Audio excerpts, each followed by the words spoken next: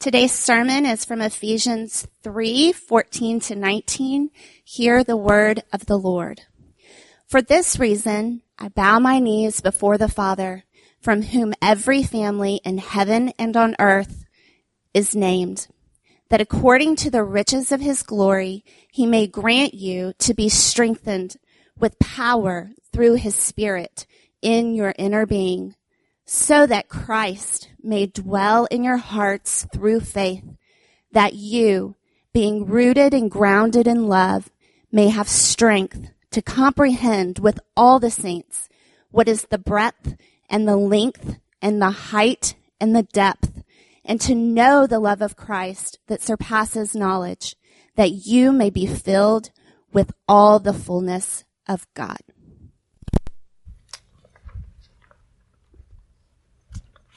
Thank you, sweetheart. Good morning. Kiddos, good morning.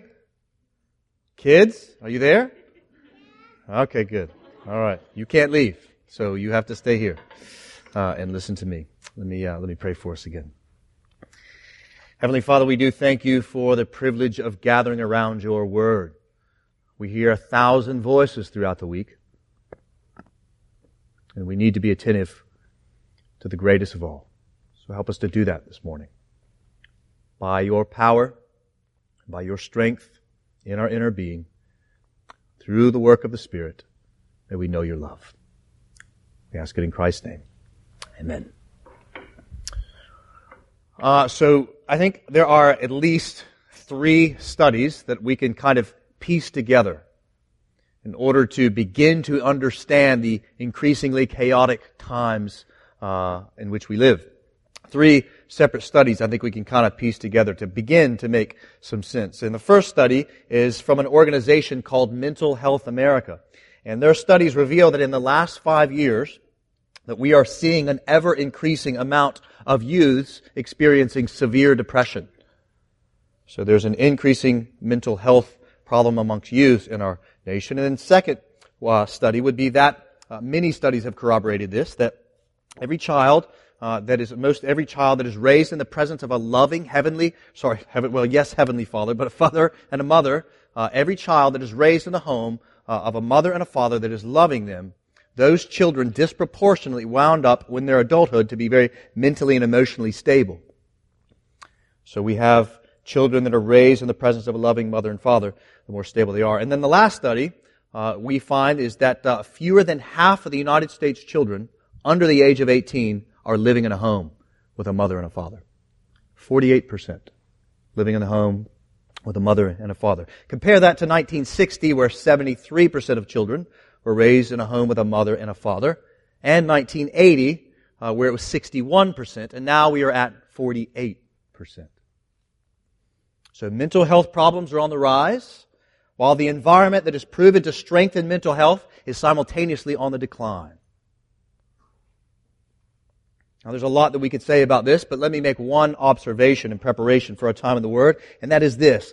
The presence of love and a particular kind of family is critical to the development of the kind of life that might be said to be peaceful, hopeful, full. And that's exactly what we're going to see in this passage that my wife just read a moment ago. That's what we're going to see. We're going to see what every study reveals, that we need love if we are going to be strengthened to live and to flourish as human beings. And we're going to need love in a particular family. Particular kind of love, particular kind of family together is going to cause us to strengthen. And so the love of a particular kind of family with a particular love from, as we will see, Christ. Love of Christ in the family of His church. That's what we'll see. This is what Paul, who's the author of this letter, the letter to the Ephesian church, the Apostle Paul, this is what he prays for the church in Ephesus. And guys, this is what we need to pray for each other as a church. We need to pray this for each other. Pray for a love that surpasses knowledge. And a very heady town. It's good to be reminded of this. Pray for a love that surpasses knowledge. So before we jump in, let me give us a little bit of a review. If you look ahead, next week we'll take a look at 3, 20, and 21. But if you'll notice, in 4:1, the letter transitions. We've been spending a lot of time thinking about these kind of positional truths of who we are in Christ. And then you'll notice in 4:1, from 4, 5, and 6, those 3 chapters, it'll transition into a lot of application. So let me give a brief review of what we've seen so far. And we'll do it by looking at 3 verses. Chapter 1, verse 10, 2:10, and 3:10. And what we saw in chapter 1, verse 10, really the summation of the letter in the book of Ephesus, that is that in Christ, God is reconciling all things in heaven and on earth together. In Christ, God is reconciling all things in heaven and on earth together, bringing them together as one, bringing peace.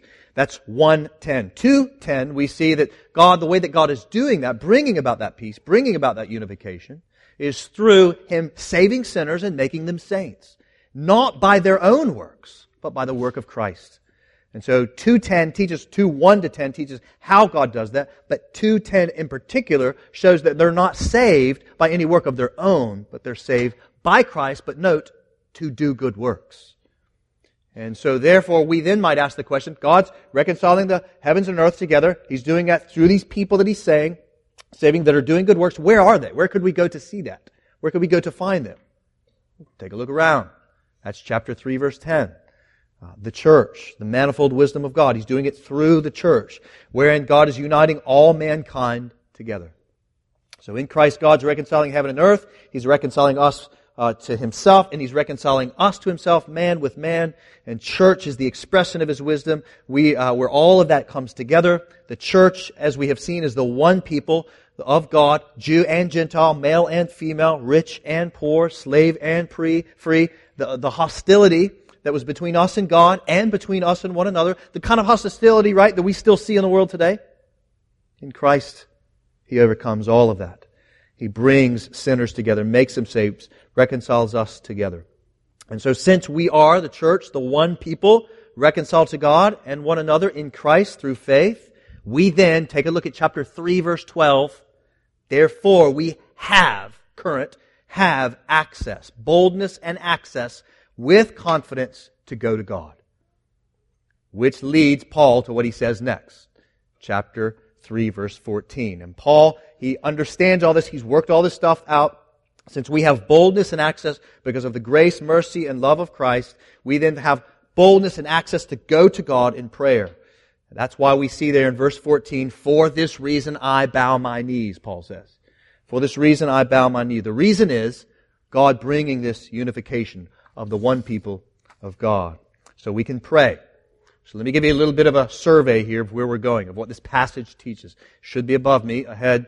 Now you should see that this is kind of the general outline of the passage. So because we have this access to the Father in prayer, because of His work, therefore what we're going to see is Paul then prays to His powerful and wealthy Father. That's 14 and 16, first part. He then asks the church to be strengthened by the Spirit. That's 16. Then where? Where does He want the strength to go? Well, in our inner being. That's the second half of 16. Fourth, so that the love of Christ may dwell there. We'll talk about that. Fifth, that we may be filled with all the fullness of God. There it is. There's the whole passage. There's the outline of that passage. So that's the meaning. That's the progression of the prayer. This prayer, by the way, it teaches us not only how to pray, but it teaches us what to pray. This passage. And so let's take a look at it as we just move through those progressions. Verse 14, Paul says that he's bowing his knees before the Father. So guys, note the posture of Paul here. Bowing. He's illustrating what ought to be the posture of every Christian. Namely, that we have what we have only by the grace of God. Nothing because of what we have done. And so therefore we as people of God, we pray not proudly. We pray humbly. We pray humbly. But note that we pray humbly, bowing before the Father, to the Father. He's our Father. Isn't that amazing? So we're bowing before Almighty God, rightfully so, but we're also praying to our Father. So we bow before the presence of Almighty God as we should, yet we have access to Him, and we could call Him Father. We got this great kind of two truths that come together. And our Father, this one of whom we pray to, look at verse 15, that every family in heaven and on earth is named. That's the one we pray to. Every family. Take a look around. Guess who you come from? God. That one. And He's the one we pray to. Every family on earth, every people group on earth, He's the one that they're named from because God made them. And then the Father that has abundant riches of glory. That's the one that Paul prays to. abundant riches of glory, that we, as people of God, we can pray to God, who has this abundant riches of glory, and ask Him to use those abundant riches on His people for His glory. Amazing thing. So Paul knows who he prays to. Do you? Do you know who you pray to? Do you know this God of whom you pray to?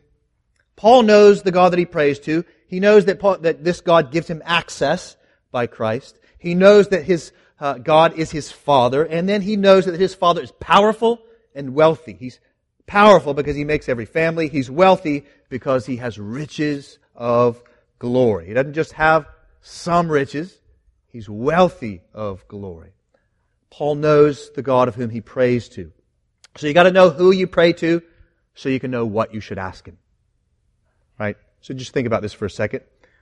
You could ask me for $1 million. You ain't going to get it, right? You go ask Warren Buffett for $1 million, right?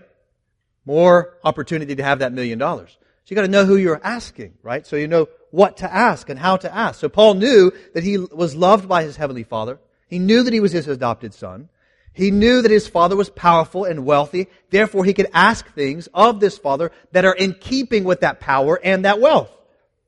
So I just wonder, what might you then ask if you know? What might you ask God if you knew these things? So I wonder if we were to rewind in the past week, what kinds of things have you asked God? And is that in keeping with His power and His wealth for His glory? Just kind of think about that for a moment. Okay, move on. And now let's ask or take a note of what Paul prays. Again, we learn what to pray for here. So what does Paul pray for? He's aware of these things. What does he pray for?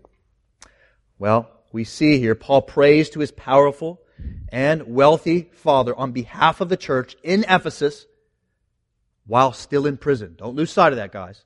This dude's in prison for preaching the same gospel. He's in prison, writing this letter, and he's praying for them. He's telling them what he prays. What does he pray for? Verse 16, he prays that God would grant you, that's the church, grant the church to be strengthened with power through the Spirit.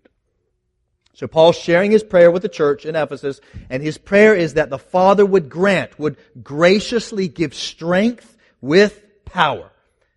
Graciously give strength with power. He wants that power, strong power. And he understands that comes where? He understands this comes through the Spirit. Do you see that? It's got to come through the Spirit. The Father, the Son, the Spirit, each of them having their roles. You guys watching this Trinity thing out? Right? This is amazing stuff. This is like the third time in this letter where we see the Trinity working itself out. We sang that today. We see it illustrated here. The Spirit, he understands the power, the strength comes through the Spirit. That's what he's praying for.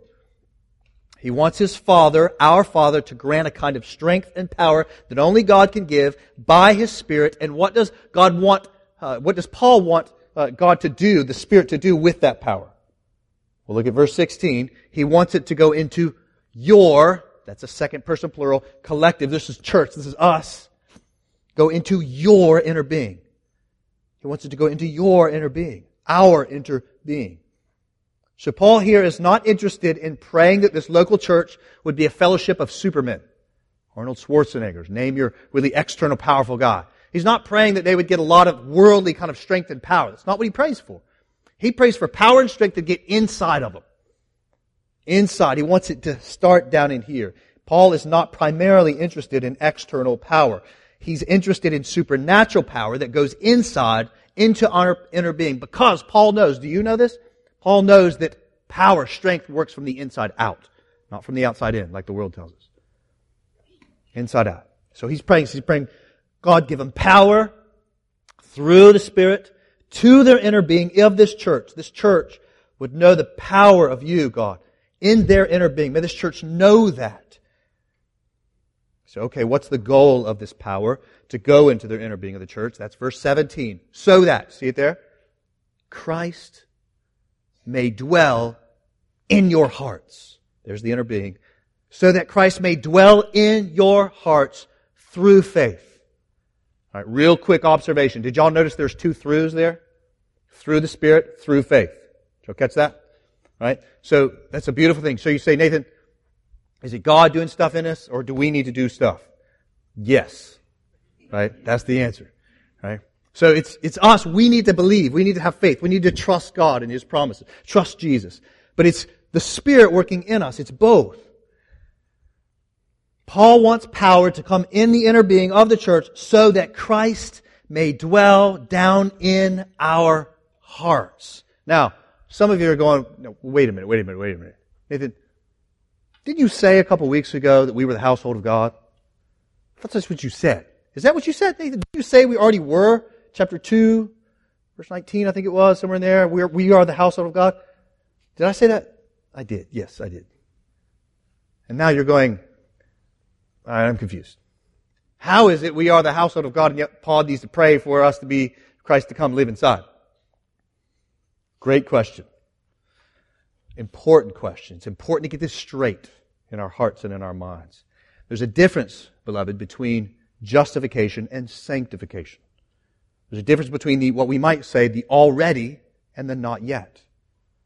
The already and the not yet, or the justification, sanctification. In Christ we are justified, counted completely innocent. His record is our record. That's true positionally. We are given every spiritual blessing in heavenly places. We have adoption. We have redemption, chapter 1, verse 7. The forgiveness of all our sins. We have, present tense active. It's ours. We have obtained an inheritance that can never be taken away. Chapter 1, verse 11. That can't be taken away. It is true of you today, beloved. It is true of us. We are now members of the household of God, 2:19. That's true. That is positionally true. But we lack the full experience of those realities, don't we? And we all do. And that's the sanctification. That's the not yet. So that's why Paul feels the need to pray for that. So he then moves into, you see, but remember actually back in chapter 1, verse 15, y'all remember way back there? It's like a month and a half ago. So if you were to go back there and look, remember chapter 3 to 14, it's all these truths and it's one sentence. You remember that? 1, 3, 14, truth. And then he says, flip over and look at it. 1:15, what does it say? Same three words. For this reason. Then he prays. Remember he prays there that the Spirit would come in, that their hearts would be illumined to the hope of the calling to which they have been called. Remember that? He's doing the same thing here. Same thing here. So he rehearses these positional truths that we already have from chapter 2, verse 1. By the way, this is fun. I didn't mention this last week. Chapter 3, verse 1. Did you notice there? He says again, for this reason. So this is great. This is sort of, Paul's a little like me in that he kind of gets all over the place sometimes. And it stops. He cuts off his prayer. I need to give you some more truth. Hang on before I start praying. And then he goes back into verse 14, for this reason. So he's rehearsing truth 2:1 to 3:13, and then he does the same thing he does in 1:15. He then prays that they would experience those truths. So he's praying that they would, since we have this oneness, since it's all true, that's what we've been rehearsing, since we have this oneness in Christ, then he's praying that we would then experience the power of that oneness, the power of the love in particular, as we'll see, to the full. Let me try and give you guys an illustration of how this works.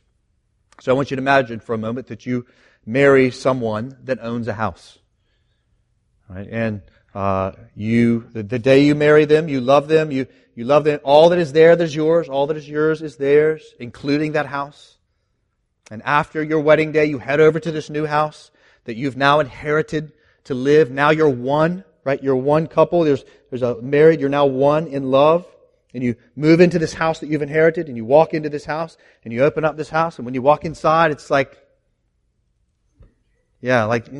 shag carpets, clown wallpaper, right? It's kind of fallen down a little bit. Maybe there's some doors that are hanging, and it's livable. Like you can live there. Like it's yours. Like you're married. You love each other. You're one. You got a house. You've inherited it. It's your house, but it needs some work. And Restoration Church, we need some work, right? Even though we got a house, we're one. Same idea. So what we find that happens is over the course of time, right, in marriage, right, you learn to love one another. Don't you? You grow up. January 24th, 2003, got it right, sweetheart, 20. I was married and I loved my wife and I was one with her. But over the last almost 16 years, I love my wife way more today than I did that day. And I thought I loved her a bunch. I grew up in that love. And the kind of house that we live in, even though it's moved, however many times, our house is better, right? The wallpaper is now sort of a little fixed, and the doors are on their hinges. And now we enjoy the house that we live in fully. And that's the way it is with the church, right? We grow up into these positional realities. This love that we have, we grow up into them and we enjoy them. We start to use all of the house and all of our love more often. That's what Paul's praying. That's what he's praying. He knows that we're married to Christ. We have all the rights and privileges of sons as sons. He knows that's our identity. That's who we are. He knows that we are God's household here on earth. He knows that. But he's praying that we would learn to grow up and experience those realities in all of their beauty. Just enjoy those. We in churches like ours at Restoration Church, we talk a lot about sort of knowing things with our heads. We don't talk enough about experiencing things sometimes. And so that's what Paul's praying. We need to experience these beautiful realities. That's what he's praying for. And that's why it's important that you guys get that word there in verse 17, dwell. If you're one of these people that circles like me, circle that word dwell, underline dwell. Very important word. Paul is praying to his Father that all power and riches to strengthen the church in Ephesus in order that Christ may dwell in their inner being, in their hearts, the center of their lives. And Paul then, he has two words he could have used to communicate his point there. Two words. He could have communicated the word that meant to visit. God empower them, Spirit come in them, empower them, strengthen them in their inner being so that Christ would visit their hearts. That's what he could have put. The other option that he used is a word that means to move in. Christ come in, strengthen, empower them, that Christ may move in. Which one do you think he used? It's the second one, right? Move in. Dwell. Take over. That's what he's praying. Paul is praying that God would grant the Spirit to empower the church in Ephesus to experience, enjoy what it's like for Christ to not just visit our hearts, but to dwell in them. All of them. Every part, every corner, every crevice. Not just Sunday mornings from 10:30 to 12:08, like our service, right? Not just then, not just the morning devotionals. All of it. He's praying that all of it Christ would dwell in all of your hearts, all of your life. You would enjoy that. Take it over. And then he goes on to explain this Christ that he wants to dwell in there. Verse 17. That you. So power comes in, inner being, to the church, then comes in, strengthened, so that Christ would dwell, that you, being rooted and grounded in love. This goes back to 2:4, I think it is. Right? 2:4, the rooted and grounded in love. Right? Remember, because of the great love with which he loved us. Remember that? That's how he saved us, made us alive. So we've been rooted. We've become a people because of the love of God. So we're rooted. We're grounded in that love. So he's praying so that you, the strength power comes in, rooted, grounded in love. And then he goes on to talk about how then we can then comprehend that great love. In particular, I love thinking about it like this, that we would then comprehend the incomprehensible love of Christ. That's what he's praying for. That we would have God-sized strength to appreciate, don't lose this, with all the saints. All right, American individualism, we love that. We're all about that. Got to push against that. Bible doesn't reflect that hyper-individualism like do in our culture. We understand the love of Christ with all the saints. In other words, you can't understand the greatness of the love of Christ on your own. We need it with all the saints. That's what he's praying for. And that, by the way, goes back to the very beginning of my introduction. We need a great love, the love of Christ with a great family, His church. And in those two things, we are weighted down. And he's praying we'd have God-sized strength to appreciate with all the saints, what is the breadth, the length, the height, and the depth of the love of Christ. A love that's so great that it surpasses knowledge. That's what I mean by comprehending the incomprehensible. And then he finally lands the plane. Why? Why does he want them to be full of this love? That they might be filled with all the fullness of God. See that? There it is. So you get this love filled up in us. Then, man, we can sit down. We're going to be all right no matter what comes. We're going to love God. We're going to love each other. And he wants that love to just well up in us. And of course, knowing Paul, what does he do? Right out on the other end of that, he breaks into a doxology in verses 20 and 21, which you'll have to wait to come back to next week and hear. This is an amazing prayer. Paul is praying, God, empower the church in Ephesus to comprehend, be filled up with the love of Christ, a love that has no bounds. God, may they know that. This is what I want for them. Please, God, please give this to the church, there in Ephesus. I want them to have the fullness of the love of Christ. I want them to know, not just with their heads, I want them to know with their hearts, as a people, with all the saints, what is your love, the strength of your love in their inner beings. I'm asking you to strengthen them, God, with the greatest love of all. Fill them up with it that they might be filled with the love of God. That's what he's praying. Beautiful prayer. So guys, if we're ever going to thrive, not just as individuals, but as one people of the God, the church, we're going to have more than proper doctrine. And we're also going to have more than great supernatural individual experiences. We need more than that. We need more than both of those things. We are going to have to be strengthened by the Spirit along with the other saints together for the ends of comprehending the incomprehensible love of Christ. That's what we need. And we need all those other things to happen. We need all this to come together. Christ's love in our hearts, not just our heads, our hearts as a people, as one. And so, therefore, beloved, look to the cross of Christ, where love and mercy meet. That's where love is found. That's where love is defined. Go back and read this later this afternoon. 1 John 4, 7 down to 11. If you've ever been to if you've ever been to a Restoration Church wedding ceremony, you've probably heard me talk a lot about this. God is love. We've heard that. Many of you have heard that. That passage talks about how God is love. And it connects it, and it helps us see that love is found in the gospel, where Christ hangs on a tree for the sins of humanity, buried, risen, so that we might then be reconciled to God and to one another again. That's the gospel of Jesus Christ. We don't trust in ourselves, we trust in the work of Christ. And right there is where we see love. And that love that was secured for us, deposited into our hearts. We need to grow up into that love. And so, friend, if you are not trusting Christ, might I encourage you to look to the love of Christ on the cross. Don't look to the things of the world to fill up your soul, to fill up your love. It won't do it. It never will. You look to the love of Christ. This is why Jesus taught, eat of me and you'll never be hungry again. Drink of me and you'll never be thirsty again. So, friend, if you're not trusting Christ, look to Christ and be full of His love, and then be enveloped into His family. That's what you need, love and family, the love of Christ and the family. And so let me just take a moment and do what is the impossible. Let me try and rehearse for all of us this immeasurable love, that we might be more readily empowered by it through the Spirit, that we would be full. I'm going to take us to the ocean's edge, glimpse into the love of Christ, so that we might then experience the fullness of God. So first off, gaze at the breadth of the love of Christ. That is to say, look at the width of it, how wide it is. That again, it includes Jew and Gentile, male and female, white, black, Asian, Hispanic. Our whole society is just destroyed and has been for ages because it can't figure this out. Christ is the place where love comes together. His love is so wide that it includes those that grew up in Christian homes, and His love is so wide that it can include those of whom are hearing the gospel for the first time this morning. It can include you. His love is so wide that it can include the rich and the poor, the old and the young, the abused, and yes, listen, those of you that have abused. It can include you too. The murderer, the extortionist, the liar, the cheat.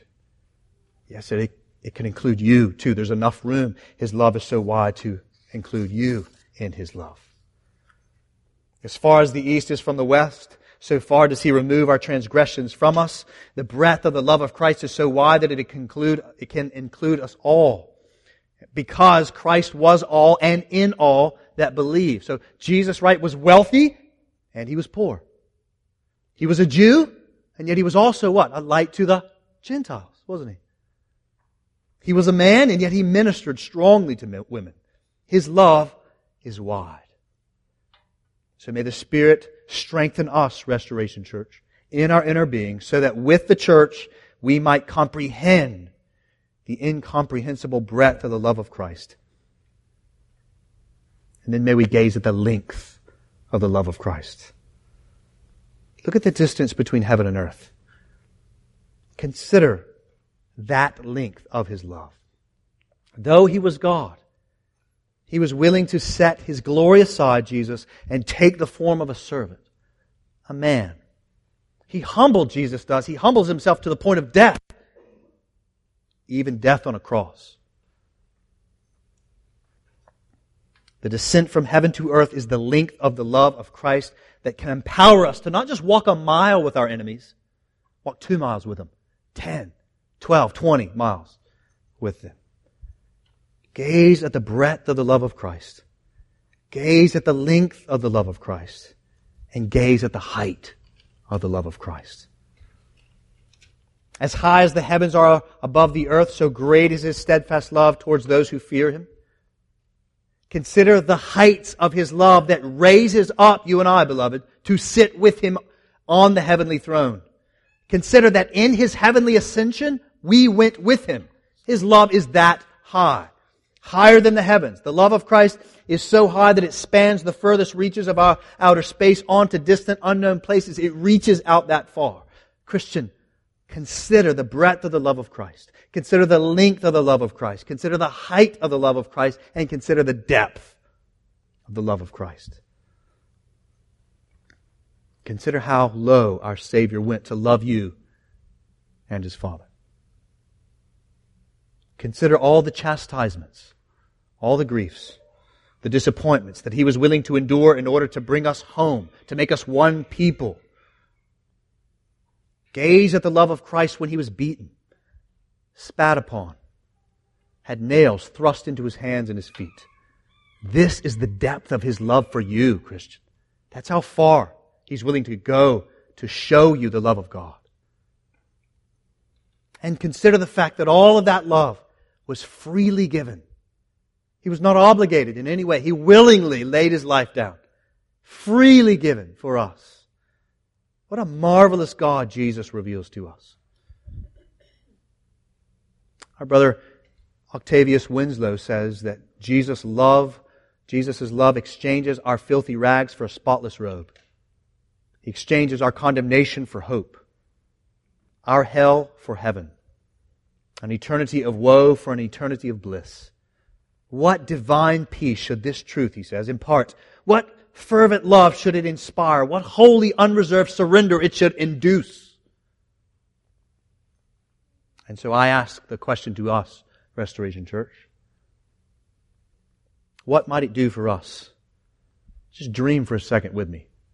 What might it do for us if this love, by the power of the Spirit, might get inside us even more? What might happen to us? What might happen to us? What might happen to this community if the power of the love of God in Christ Jesus through the Spirit more powerfully dwelt within us? What would happen? To be clear, it has. It is evident that the love of Christ has been at work in our midst. What might happen? Consider that if we were to more powerfully pray for and see the love of Christ in our inner beings, consider how this love would cause us to not need the approval of the world, precisely because we have the approbation of our Master. We would not despair of job titles. We would not despair of relationship statuses, other circumstantial grievances. We would not grovel as the world does over the election of earthly princes that will die soon enough.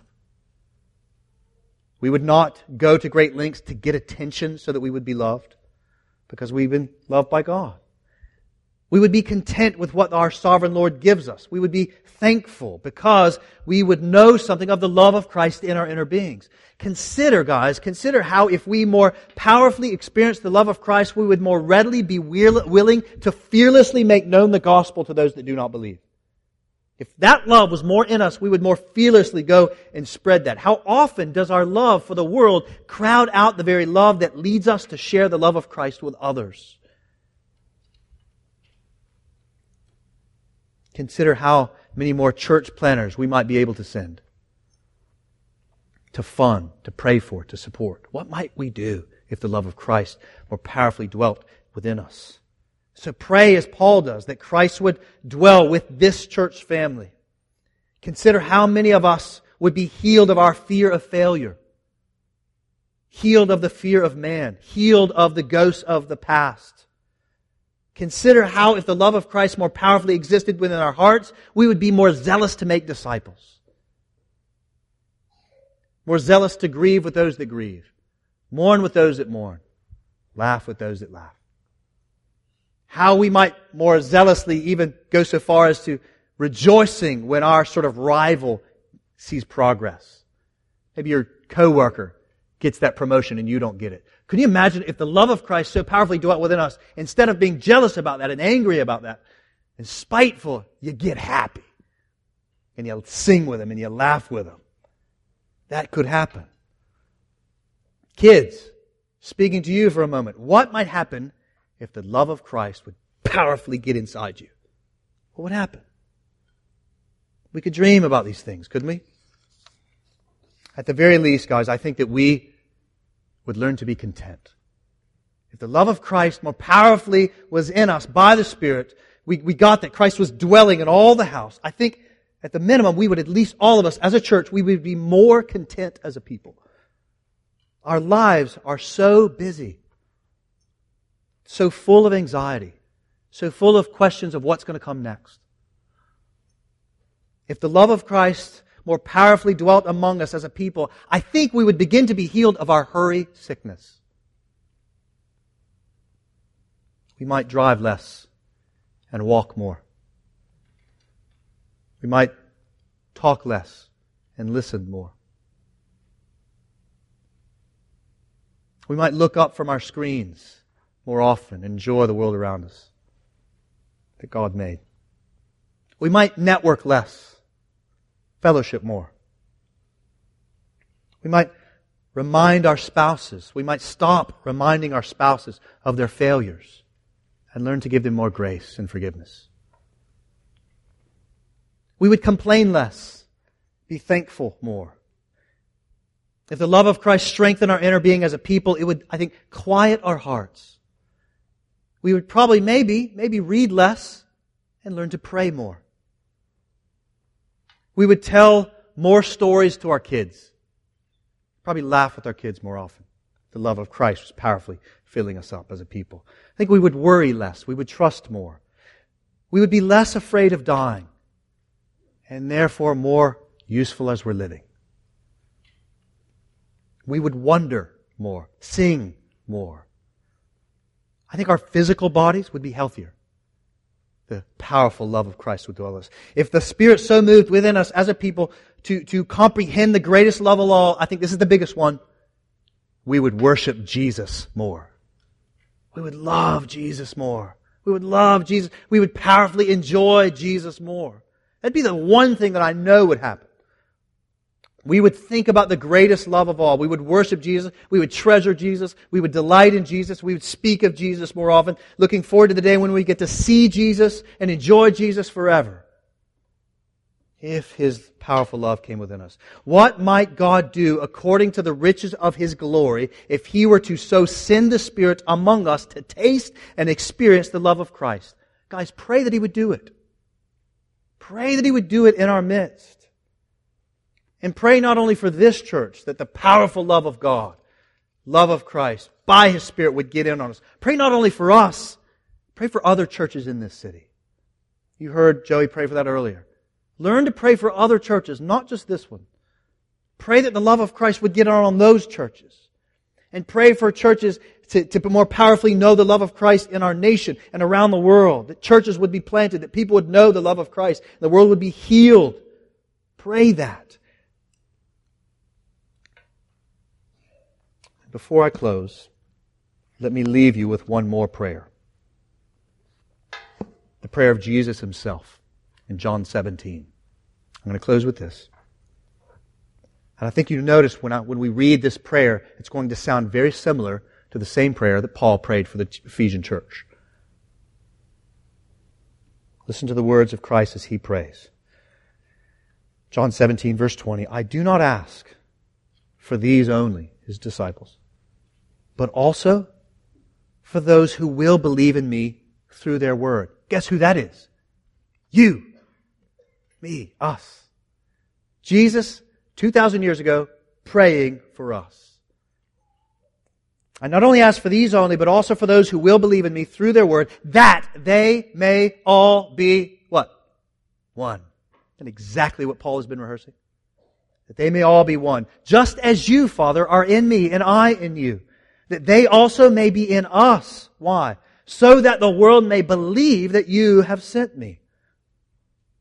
The glory that you have given me, I have given to them. Why? That they may be one even as we are one. See, you see what he's saying? He wants the church and God to be one because God is one. He wants to bring it all together. I in them, he prays. I in them and you in me. That they may be perfectly one. So that the world may know that you sent me. Here it is. And loved them even as you loved me. Father, I desire that they be with me where I am. To see my glory that you have given me because you loved me before the foundation of the world. O righteous Father, even though the world does not know you, I know you, and these know that you have sent me. I made known to them your name, and I will continue to make it known. So important. One of the greatest points, maybe I think, in all the Bible, what he says next. Why would he want to make it known? I made known to them, God, your name. I will continue to make it known that the love with which you have loved me may be in them and I in them. Wow. Jesus is praying the same love that the Father has from the Son from eternity is that God will want Restoration Church to know that love. That's what I want for them. It's the same thing Paul's praying for the church in Ephesus. That's what your elders pray for you, Restoration Church. We just want you to know the love of Christ. And if we have that, no matter what may come, we'll see this in chapter 4. The wind of the world may toss us to and fro, but we are rooted and grounded in His love. We're going to be all right. We're going to come out on the other side. Beautiful. May we know the love of Christ and be empowered in it. Let's pray. That very thing.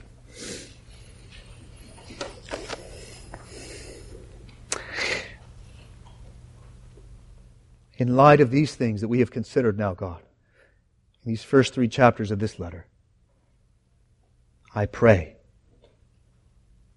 to you, Father, the one from whom every family in heaven and on earth is named, that according to the riches of your glory, Lord God, that you would grant Restoration Church and every other church on planet earth to be strengthened with power through, Father, your Spirit in our inner being. So that as you do that, God, Christ would dwell in our hearts through faith.